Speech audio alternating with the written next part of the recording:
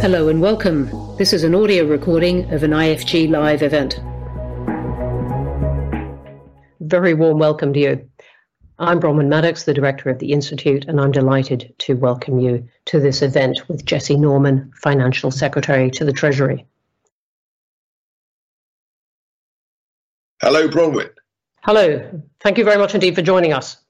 Sorry for a lot of what we're going to be talking about is infrastructure, and I apologise to everyone for the infrastructure glitches we have had already. I think you've perfectly illustrated the importance of the work we're doing, Bronwyn. Thank you. Thank you. Not at all. Not quite in the way I intended to. First, just a few brief housekeeping things. If you want to send in your questions, everyone, and please do start sending them now. Please do put your name and where you're writing from. It always helps and is always interesting. And do tweet along with us with IFG infrastructure. And we will have a recording of this, audio and video, on our website within 24 hours. Well, I don't think Jesse Norman needs an awful lot of introduction, certainly not to people who have signed in for this. But as you will know, he is MP for Hereford and South Herefordshire, Financial Secretary to the Treasury since 2019, and indeed has managed to find time in recent years to write books on Adam Smith and Edmund Burke. Jesse Norman, thank you for joining us. Well, thank you, Bronwyn, and what an absolute pleasure it is to see you and to talk about these very important issues.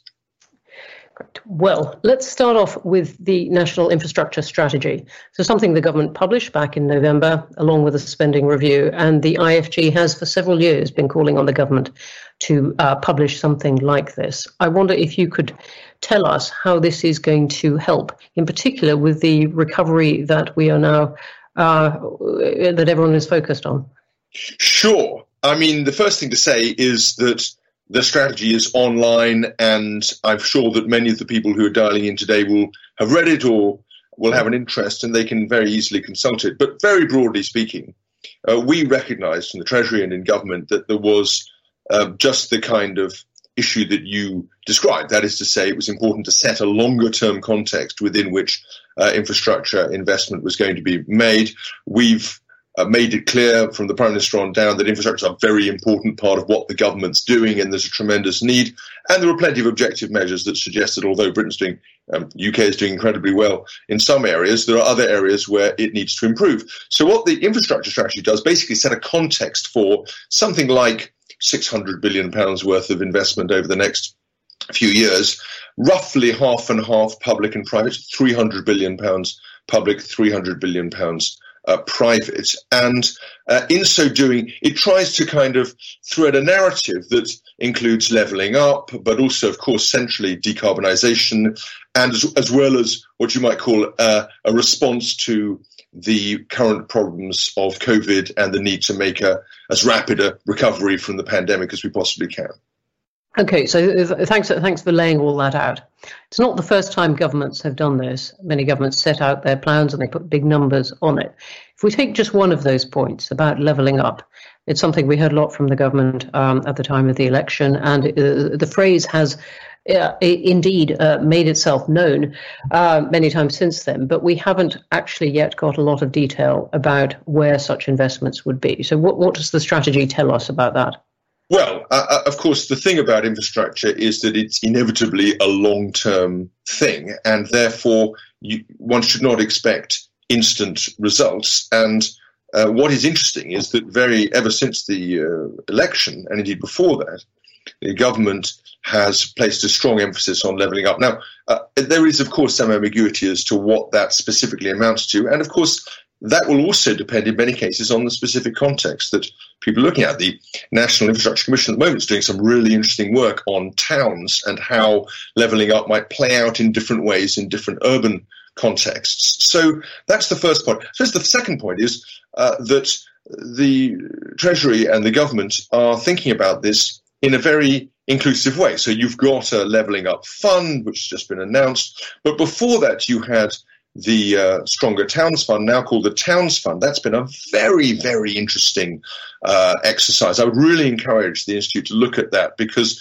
that's 101 towns across the country, each of which has been given what you might call the Heseltine treatment. That is to say, you can qualify for a substantial amount of local funding, provided you can show us a rich and interesting, distinctive local plan for how you're going to develop it. And the reaction's been absolutely fantastic. Certainly in Hereford, which is the one I know best, I've sat on the board, it has pulled out a long-term bipartisan private and voluntary-led consensus that I think would have been unimaginable 12 months ago. So that's that. And then, of course, the other thing you'll have seen recently is that we're trying to kind of live our aspirations, and you'll have seen that the Chancellor's announced that the Treasury is combining with other economic departments to set up a new campus in Darlington, and we've announced the UK Investment Bank is going to be infrastructure bank, I should say, is going to be in Leeds, and the rest of it. So it is something we take very seriously. So how can you make sure, in the jargon, that the public gets value for money? There was some rewriting of the famous Green Book, the Treasury Green Book, within all this, and it seemed to some people to, just to increase the government's license to really put the investment where it wanted, which could, of course, be for economic reasons, and could, of course, be for because it has decided it wants to favour some part of the country. Well, you're covering a whole variety of bases there, Bromley. Let's just pick up one of those. There has always been a recognition that some parts of the country need and can support and will benefit most from heavy investment. And that has happened preeminently in the focus the government's giving historically in the Northern Powerhouse. It's trying to power up investment in that area. If you look at the Transforming Cities Fund, that's lots of money going into cities like Manchester and Birmingham and Liverpool. And that's all to the good. Now, there was a lurking kind of cronyistic element to what you were just saying. Let me remind you, just in case it's of interest, that the House of Commons published a note only a few weeks ago about, in this case, the Towns Fund, which has certainly been, the Levelling Up Fund hasn't been allocated yet, so no one can make any comment. The methodology has been published. But in the Towns Fund, they noted that the allocations have been made that almost precisely and certainly closely tracked both the 541 towns from which the 101 were chosen, and also what you might call the expected political allocation by constituencies. Now, of course, since that happened, there's been a general election that's changed the picture, but I don't think there's any serious or proper suggestion that there's been impropriety in that area, and ministers have had nothing to do with it. So on the wider issue, though, which is... I must say, I wasn't suggesting impropriety, but the degree of freedom given to ministers makes it harder to judge what the economic criteria are. Well, I think the fair thing to say is that let's take the Green Book as an example. So imagine the Green Book had not been reviewed and assessed in the context of levelling up.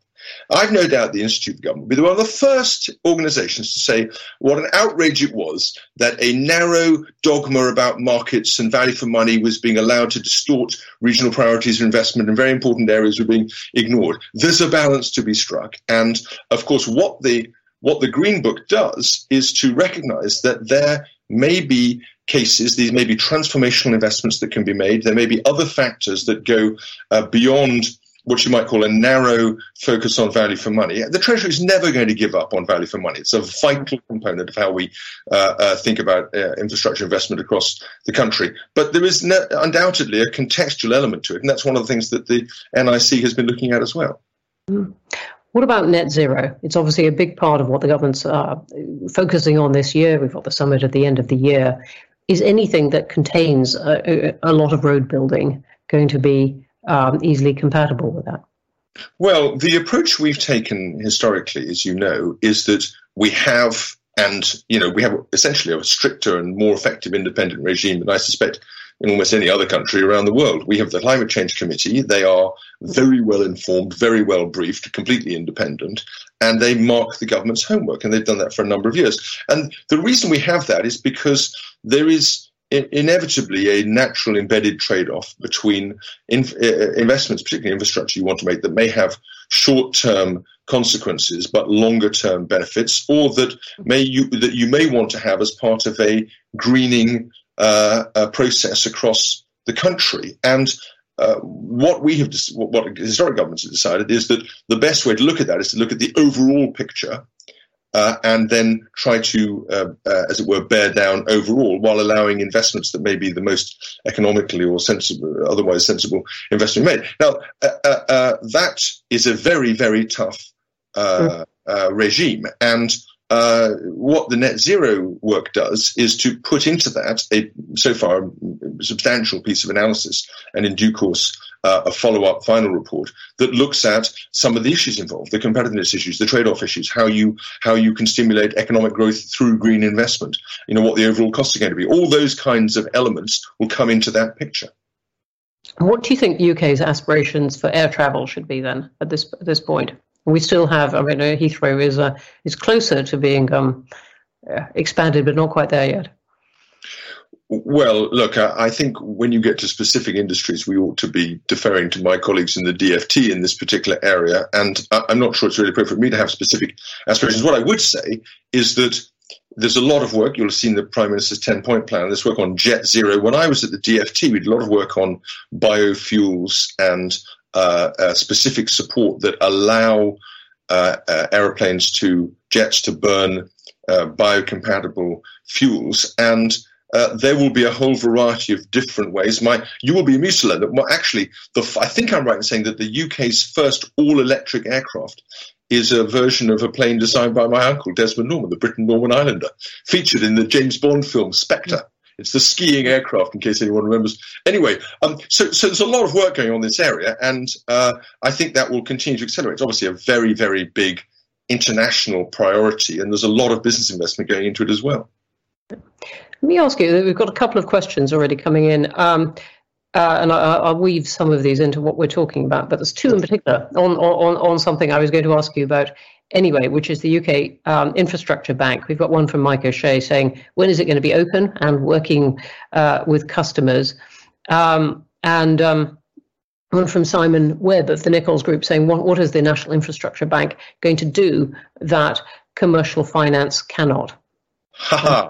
And vice versa. So, very good, thanks. So let me just pick those off in order. So the first question is, we will expect to have it up and functioning by the summer, and further announcements will be made in due course. But we are essentially bringing into being, you can imagine, I've been very, very intimately involved in this process. We're bringing what I hope will be a major, major institution to birth in 6 months. And I don't think that's ever been done before on this scale. And the civil servants that we've got doing it and the advisors that we've had working on it and the degree of collaboration and outreach and engagement we've had from the sector has been fantastic. So that's the first thing. On the issue of what the bank's going to do, one of the things we've done is to spend a lot of time looking at how infrastructure investment has been financed through multilateral or national infrastructure banks across the world. And there are different models. What I don't think there's any doubt about is that there is a niche, potentially very successful and important place, I should say, rather than a niche, for infrastructure banking investment when it's done effectively and well. And an example of this in Britain would be the Green Investment Bank, which was undoubtedly able to exploit an area which crowded in investment, didn't undermine the highly effective banking sector we have at the moment, or some of the infrastructure investment we've seen, but acted as a place where new projects could be brought forward and investment that wasn't otherwise there could be crowded in. We see the same thing with the UK guarantee scheme. Often we offer a guarantee, we have a conversation, when it becomes clear the UK government is interested in supporting something with a guarantee, the private sector comes in. So there clearly are these investments, and we think the other thing that the bank can do, which is really important, is, and this is the thing I feel very strongly, is act as a kind of convener location for expertise. There's a ton of knowledge across government, both about finance and about the different aspects of levelling up and decarbonisation, the green economy, which goes what's beyond decarbonisation, as you might imagine. The bank can act as a really important central repository of expertise, and also as a place where you can call up for the first time and say, look, who do I need to speak to? Well, let me tell you, this fantastic person, Maddox, we've got on whatever it is, and they can guide you through the process. All right, so when does it start? Well, I'm not, unfortunately, going to give you the full details. I'll leave that prerogative to some of my colleagues, but I think I said by the summer, and the summer is a Treasury term of some flexibility, as you'll be aware, but in the not too distant future. Yeah. Okay. Well, we'll have to wait for the next statement. Just trying to glean what we can from these documents as they come out. Same thing. Yeah. We've been one at this point from Alison Ring of the ICAEW, who says the infrastructure strategy was populated with lots of different promised funding amounts, how's the Treasury going to follow through all of these figures to the actual spending and, more importantly, to the outcomes across lots of different departments? So fabulous questions, and thank you very much indeed to everyone who's writing in and offering them. And there's a lot of questions coming in. No, that's just marks, and I really appreciate the expert audience you've been able to bring to the table, Bronwyn. So I would say this: on the question of money, look, we have a very much expanded CapEx envelope now for spending.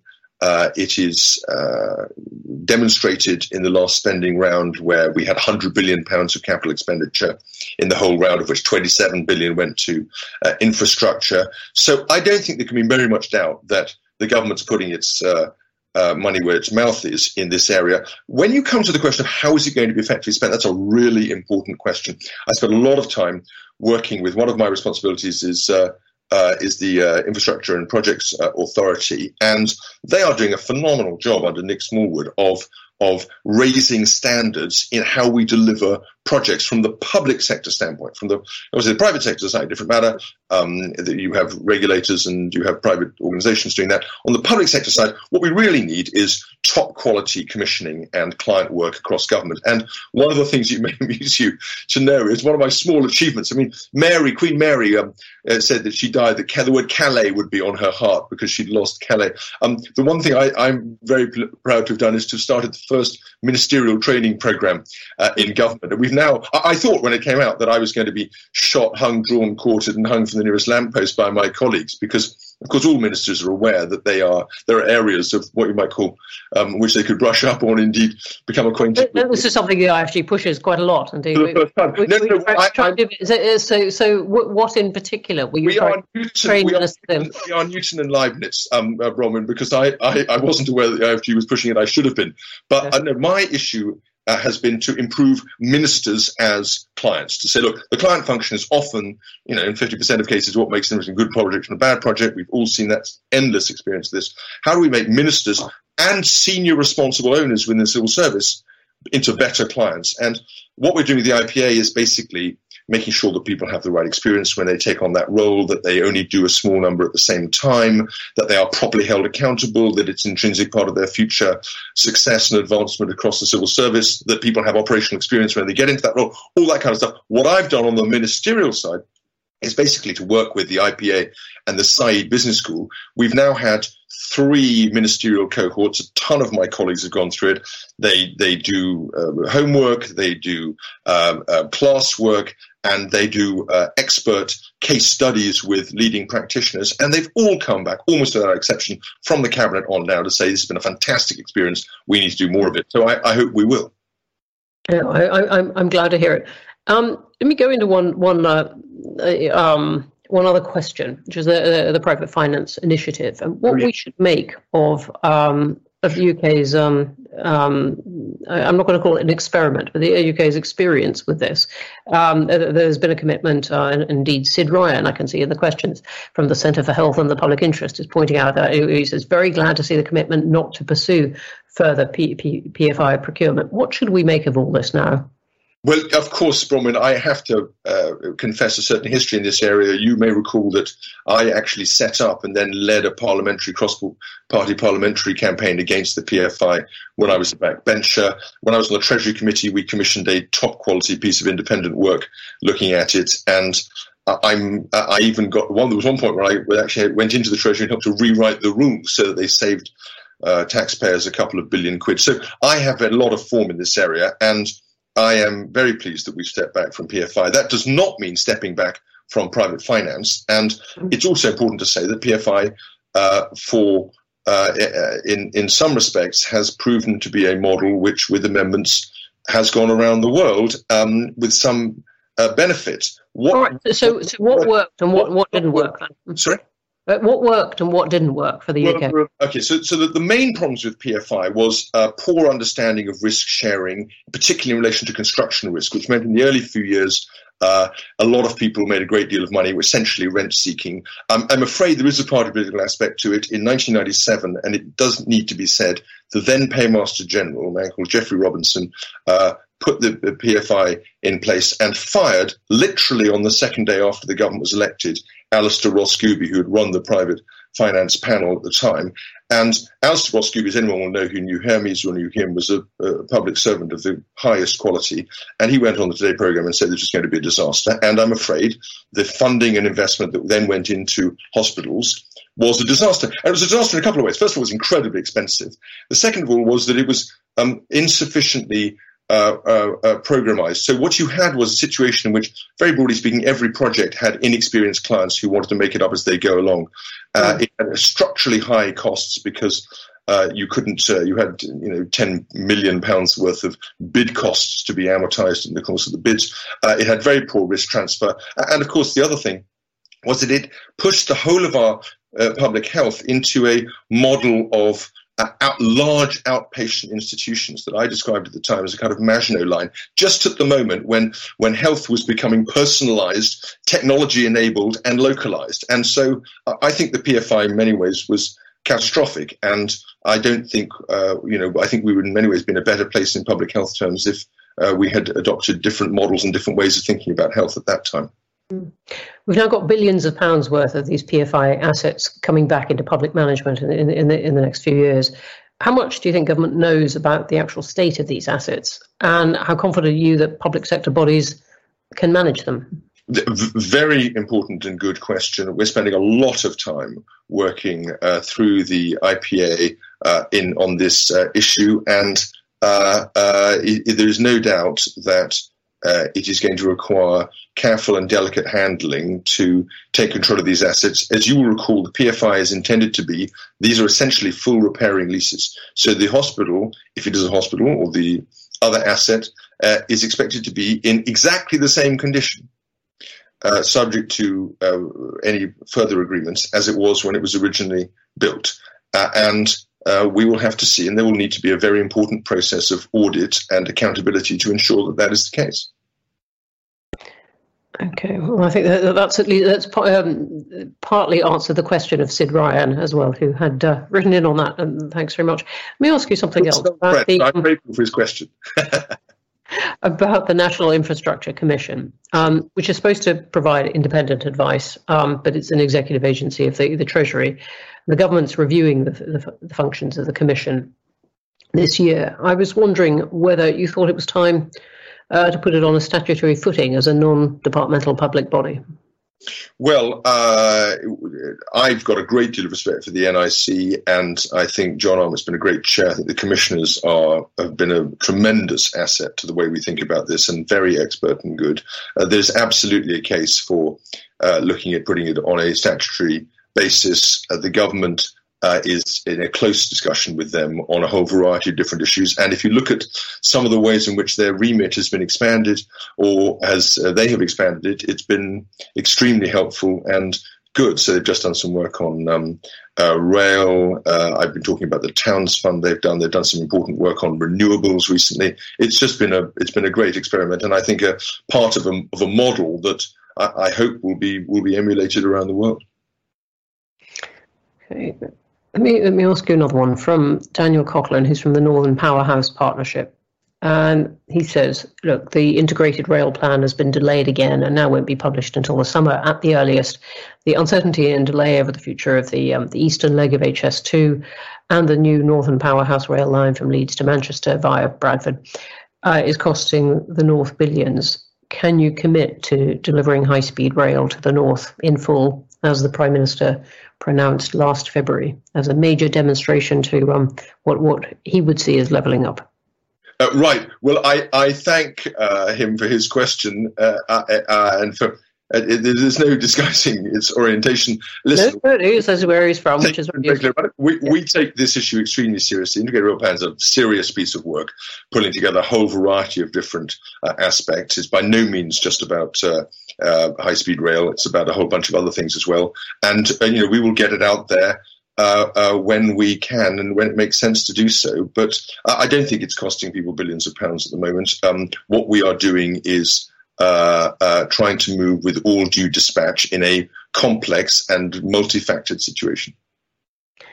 Okay, we've got a lot of questions now on what levelling up actually means. One from Alan Chape, who puts it, says, is there a clear definition, of what it means?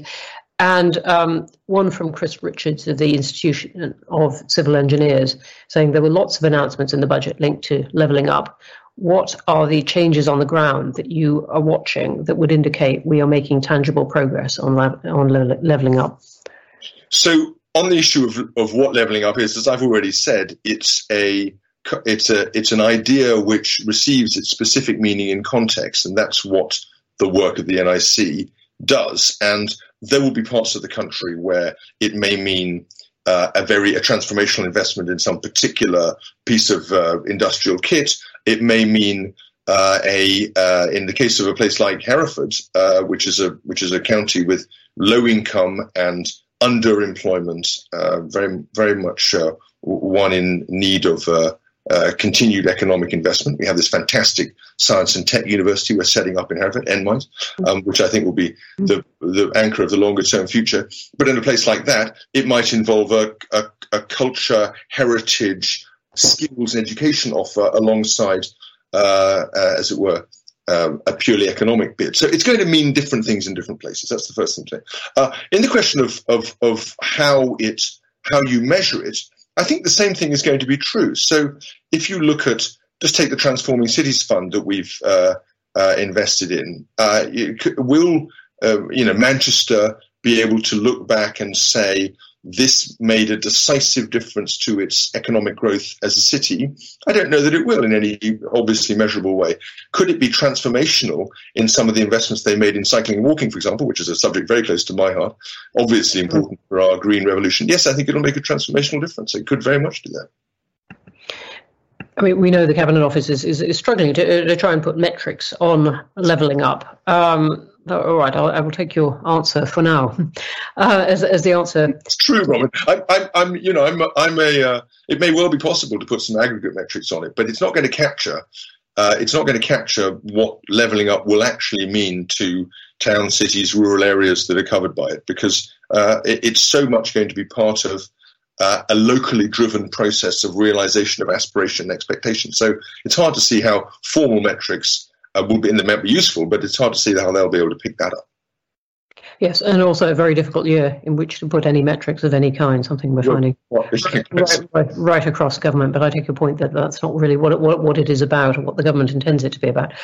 Let me ask you, we've got a cluster of things on transport, and I know you said and you wanted to defer to your colleagues on many aspects of transport. Nonetheless, people are asking a lot of questions about whether, for example, cutting air passenger duty on domestic flights. There have been hints of this, freezing fuel duty, train fares rising and so on, whether all these send the right signals about what people should do to bring about net zero.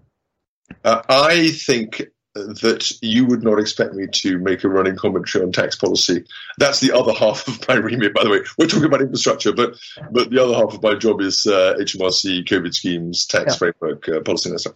So I'm not going to comment on that stuff for obvious reasons. But I would say that the key thing is will be, I think, to look at the aggregate picture, and that is what we have historically done through the CCC, and that is what I think we'll continue to do. And net zero takes a very inclusive view, and so that spirit is going to be preserved in the future ways in which this government and I think future governments will look at it. Okay, thanks. We've got one from Andy Murray, who says the industrial strategy has recently been archived on the government website, and the local industrial strategies appear to have been dropped too. To enable the National Infrastructure Bank to make investments aligned to levelling up, we're still on this theme, as are many questions, will the industrial strategy and the local strategies be replaced, or has the Build Back Better paper effectively done that? Well, I don't know. I'm not sure I know the answer to that question. I don't think there's been a supersession of industrial strategy in the government's mind. I think the government remains very focused on industrial strategy. And of course, if you think about what levelling up is, and you think about what decarbonisation and, as it were, greening the country and greening the economy amount to, an awful lot of that bears on industrial strategy. So I think that we will continue to pursue it via those themes. And certainly in the area that I look at, infrastructure is going to be absolutely crucial to the industrial posture that we take up over the next few years, and a lot more besides, because, of course, infrastructure isn't just about the economy. It's also about life. Okay, I'm going to take one from Graham Atkins of the ISG, who writes a lot about this and has written a lot of our infrastructure work with Nick Davies. And he says, look, the major Blair, Brown, Coalition, Cameron and May governments didn't spend as much on capital spending as they planned to. The government planned to increase capital spending very quickly in the March budget, the Boris Johnson government, but only planned to increase resource spending a bit. How will government make sure that departments actually have got enough resource to spend the capital budgets, given this long record of governments promising large amounts and actually finding it very hard to spend? I think it's a really good question. If you look at the Towns Fund, it's been quite interesting, just to take an example. It's become very clear that the towns that are potentially, as it were, in the long list and then in a position to benefit from money they've received need and have benefited from technical support all the way through. So there is definitely an RDEL component that sits alongside CDEL, and that is something that the Chief Secretary understands very well and accommodates and includes when he thinks about spending. Now, we obviously have a spending review coming towards the end of this year, and I've no doubt this will be an important part of that. There is obviously a great deal of capital investment that doesn't necessarily always carry with it a high revenue load as well. So it's a mixed picture. All right, thank you.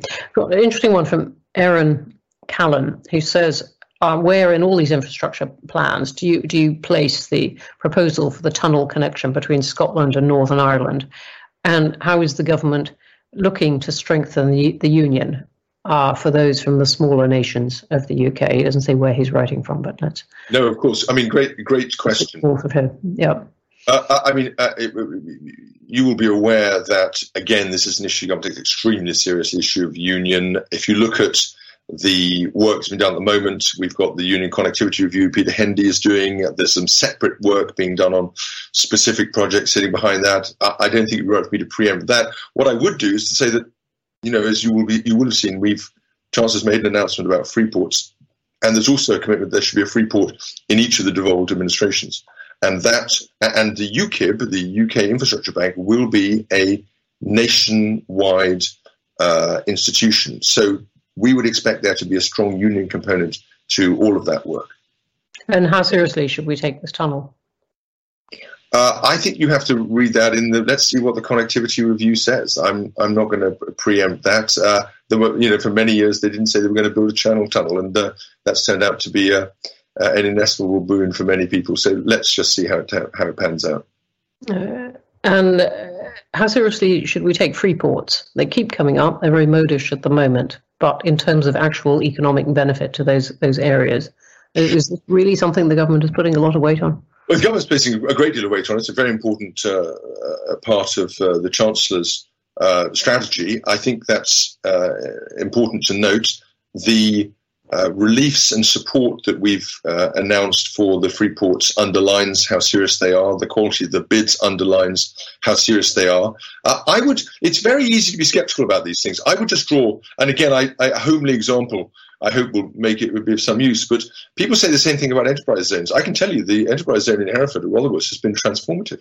People will say, it's very easy to say, well, it just cannibalizes energy from elsewhere. Absolutely not. It's gone way, way beyond that. And if we can replicate that kind of success, then I think free ports will turn out to be very successful. Okay, we will have to see. But it does depend on quality of leadership and quality of evolving model. And one of the things that's interesting about free ports is that there are different models being deployed. So it's not, as it were, a one-size-fits-all approach. And the bids have in many ways different character to them. So we are in the process of learning about what really works in these contexts as well. Okay, thank you for that. We've got one from Greg Rosen saying, if the government isn't using PFI, what approach do you see as optimal for building new schools, hospitals and other infrastructure for which the PFI approach has previously been harnessed? Well, look, I think it would be I don't want to trespass too much on my colleague, the Chief Secretary, and schools and hospitals are not a part of the economic infrastructure as formally defined, although, of course, they have a very strong economic component as well as a public health and education component. So I'm not sure I should go too far into that. What I would say is that there is every reason to think that investments that are funded through proper procurement processes, effectively using best practice, and not allowing this overly, in my view, client-led approach, can produce very effective, high-quality infrastructure funded through public sources. And that is a perfectly viable way of building effective and good infrastructure at low cost. All right, thank you for that. All right, we've got several on the Oxford-Cambridge arc, including one from Ian Binns of the Thames Valley Forum saying, what's your view of the priorities for this, and is it really going to happen? Others are putting more directly than that. I think it is going to happen. As you know, it comes in two different parts. There's a road component, and then there's a rail component. This falls under my colleague, the Exchequer Secretary's remit. So I'm not as up to date on it as I probably should be. I had some input into it when I was at DFT, when I was Transport Minister. It is a project that is as it were, where the really interesting question is, can those two sides be pulled together into a transformative local economic infrastructure? And that, I think, as well as the, as it were, agglomeration effects of uniting the two sides of the university, the two poles of the universities. So I think that is the question. And there's still, I think that's still a question that we need to answer. But the potential is obviously huge.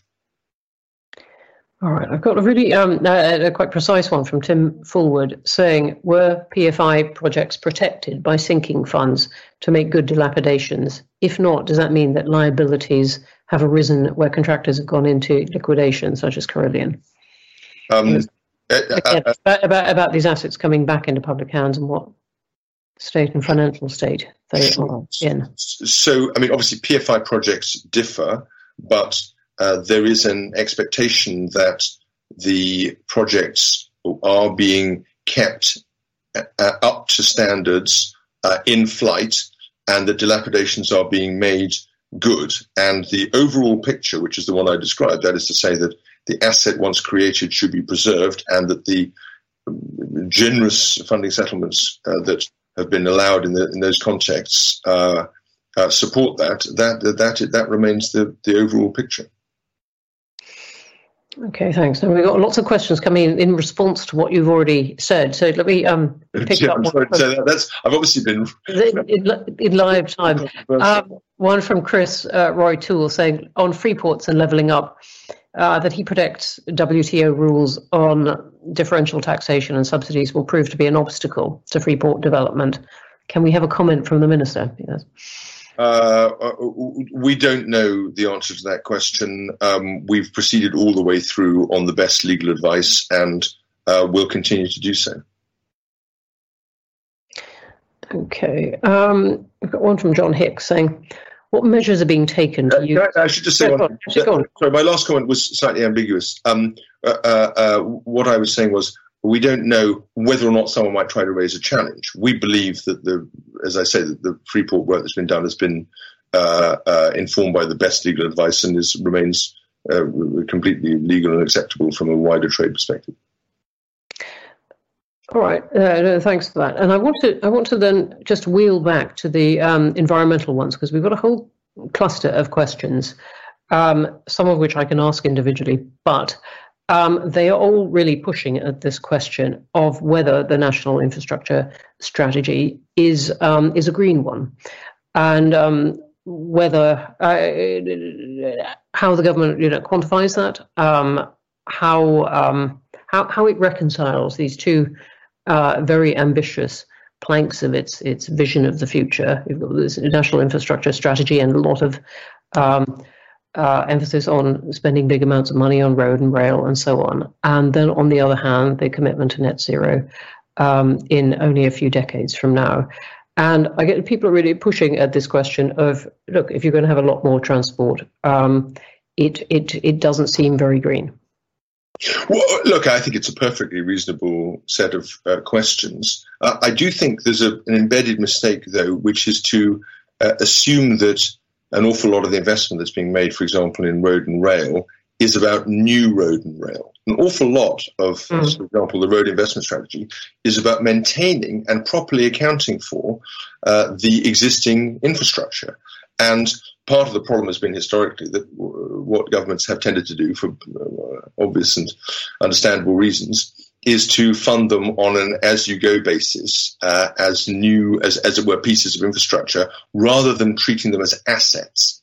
And what the previous government decided some years ago was that it would be much better to think of these things as assets and to invest progressively through the life of the asset to maintain it and support it, rather than, as it were, risk allowing it to degrade and then investing in it on that basis. And so that, if you like, is the contrast between strategic roads, where our motorways will have a pothole filled immediately within half an hour of its appearance, and local roads, which are still not being funded fully on a long-term asset basis. And one of the things government at some point is going to need to bear down on is the importance of funding local roads as a long-term asset for the same reason. So I think when you understand that, what difference does it make if what difference does it make if you think of them as an asset? Sorry? What difference does it make if you think of them as an asset?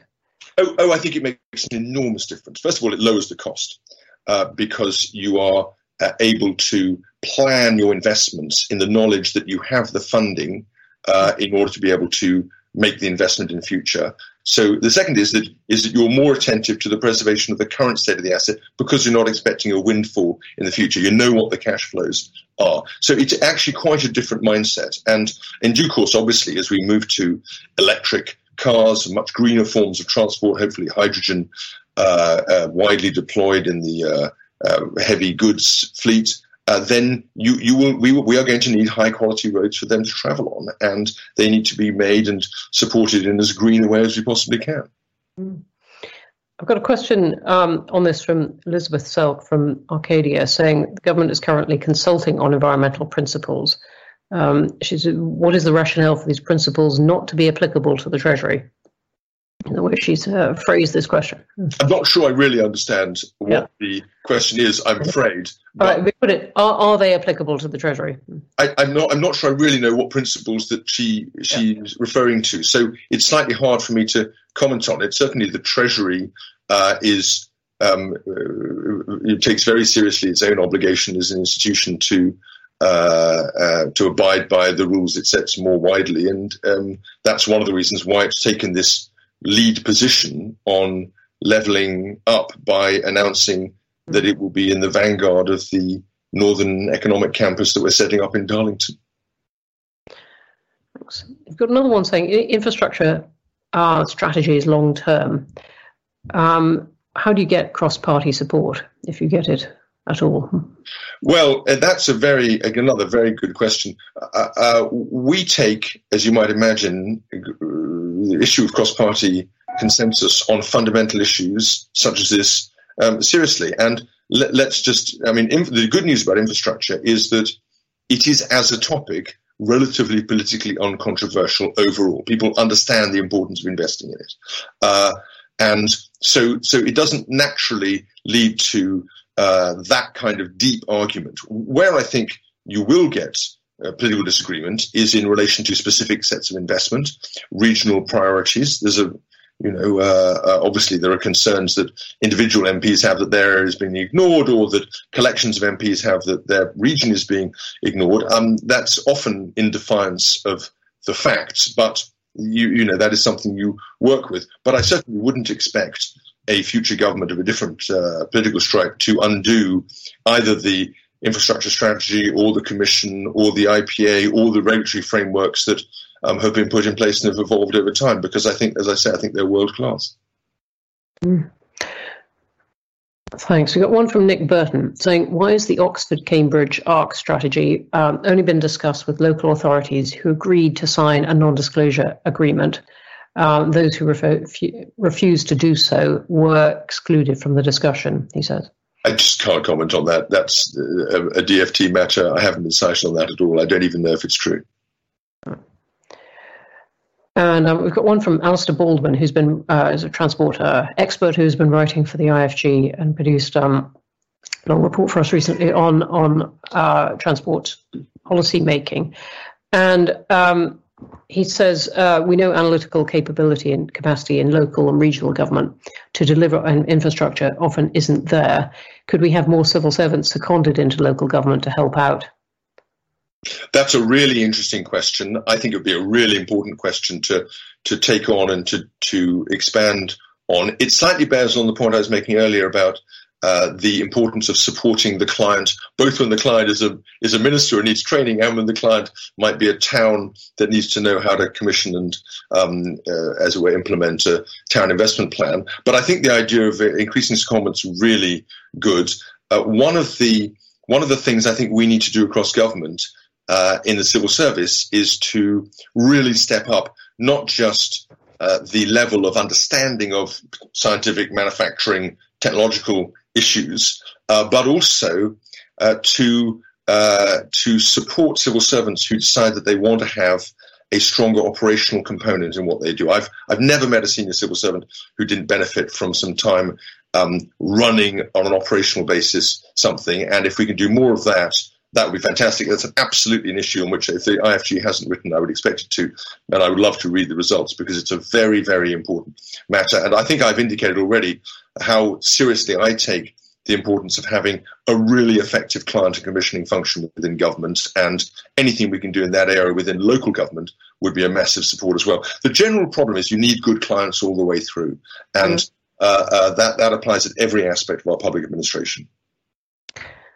Okay, we've got one that takes us right back to the beginning and the question of recovery and growth, and that's from John Hicks. And he says, what measures are being taken to use infrastructure investment to help the economic recovery quickly? Previous initiatives to get shovel-ready schemes up and running have not proved successful. What's going to be different this time? And he's really focusing on the speed there of this. Yes, well, I doubt if he's got the counterfactual to show us that any of that is true and that they haven't been successful. But let's just focus on one thing, which I think has made a big difference. It goes to the other side of my portfolio, which is HMRC. Now, I think we all agree HMRC did a phenomenal job on the COVID schemes. And, you know, someone had said that I was going to be responsible for an organization that's supporting 14 million people and hundreds of thousands of businesses.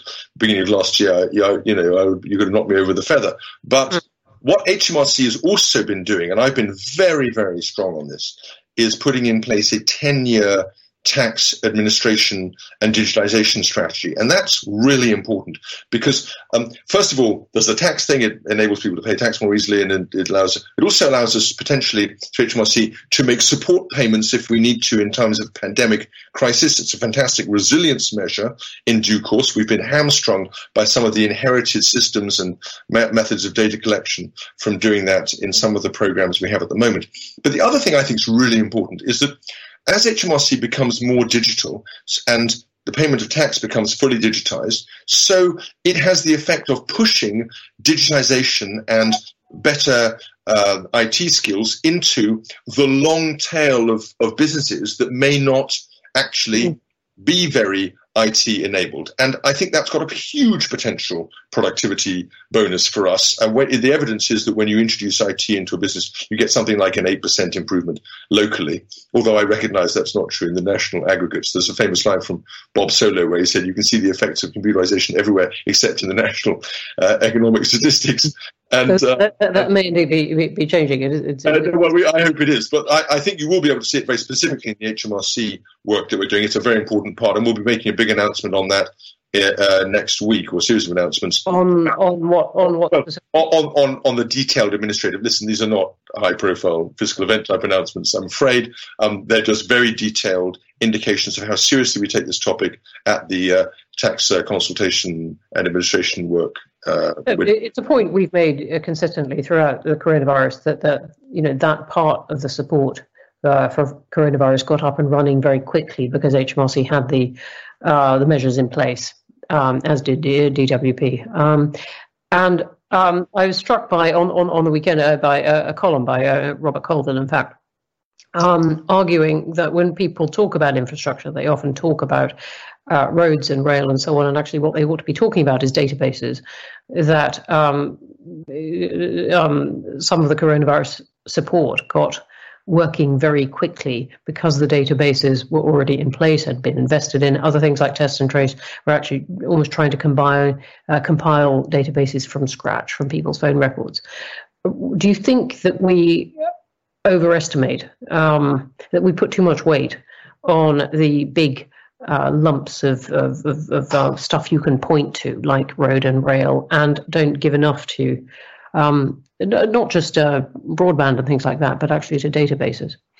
I mean, I should declare a slight conflict of interest because, as you all know, my wife's been leading the vaccine task force, and what has been very noticeable about that has been the way in which they've been able to deploy specific expertise in pursuit of a particular thing, and then use that embedded understanding within science and within the national health system to set up a regime for the future as regards vaccines and the registry and future medicines development that is going to have a very long-term value. Where we've had systems, they have really proven their value. Where we haven't, they haven't. And what's interesting at HMRC is we've seen both. Where we've been able to get validated information from people's tax records, the schemes have been astonishingly effective and very quickly set up. But in some cases, we haven't had that data, and we've really struggled, and we've had to bend over backwards to try to find ways, and not always successfully, in which to do that. So I do think data is foundational to how we're going to be thinking about not just industrial strategy, but the whole of government over the next 50 years. It's completely obvious that that's the case, and that's why there's a lot of work that's going on across government at the moment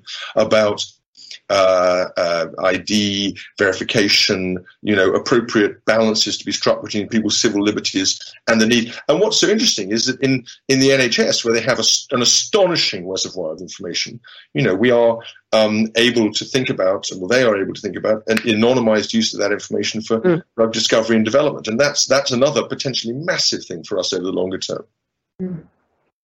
But one from, I'm going to squeeze in two more, but one from Russell Lynch saying, will you be using Tax Day next week to launch any consultations on changes to the tax system to encourage infrastructure development? We're not calling it Tax Day. That's, I'm afraid, a thing that's become a media thing. It's a tax consultation and admin moment. We'll be publishing a lot of different consultations of a very detailed and down-to-earth way, and some of them will bear on infrastructure, particularly within HMRC, but not in any way that I can discuss now. Okay, and we've got one from Susan Hayworth saying, increasing access to skills education and provision of modern attractive skills colleges is vital. Where there are gaps and deficits, can we expect infrastructure finance to prioritise this need? I think it's a really important question. One of the things that's important to think about infrastructure is it's not just about bits of kit, it's also about skills. I mean, infrastructure of the mind. Now, that doesn't fit directly into the National Infrastructure Strategy because so much has to do with higher education and further education. But the government's obviously thinking very hard about that. What's also interesting is that HE and FE are themselves massive generators of potential economic activity. And again, I can't not take the opportunity of mentioning this university we're setting up in Hereford, because part of the point of that is to use completely different ways of teaching, 50-50 gender balance, all in groups, all on practical projects. You do 17 projects in a 3-year integrated Masters of Engineering, working 46 weeks a year. Now, that kind of scheme, that kind of approach makes you automatically more practically able. If you look at the 18th century, what was it that drove the Industrial Revolution? It was not boffins, although a lot of the thinking came out of universities that, as it were, inspired the way we think about it now. It was people like James Watt, fiddling around with kit, trying to work out how to condense stuff and then how to put energy to work. So it's that balance between skills and infrastructure and tinkering and testing that is where our future lies. And we've seen it actually in vaccines. We've seen it in medicine, and we've seen it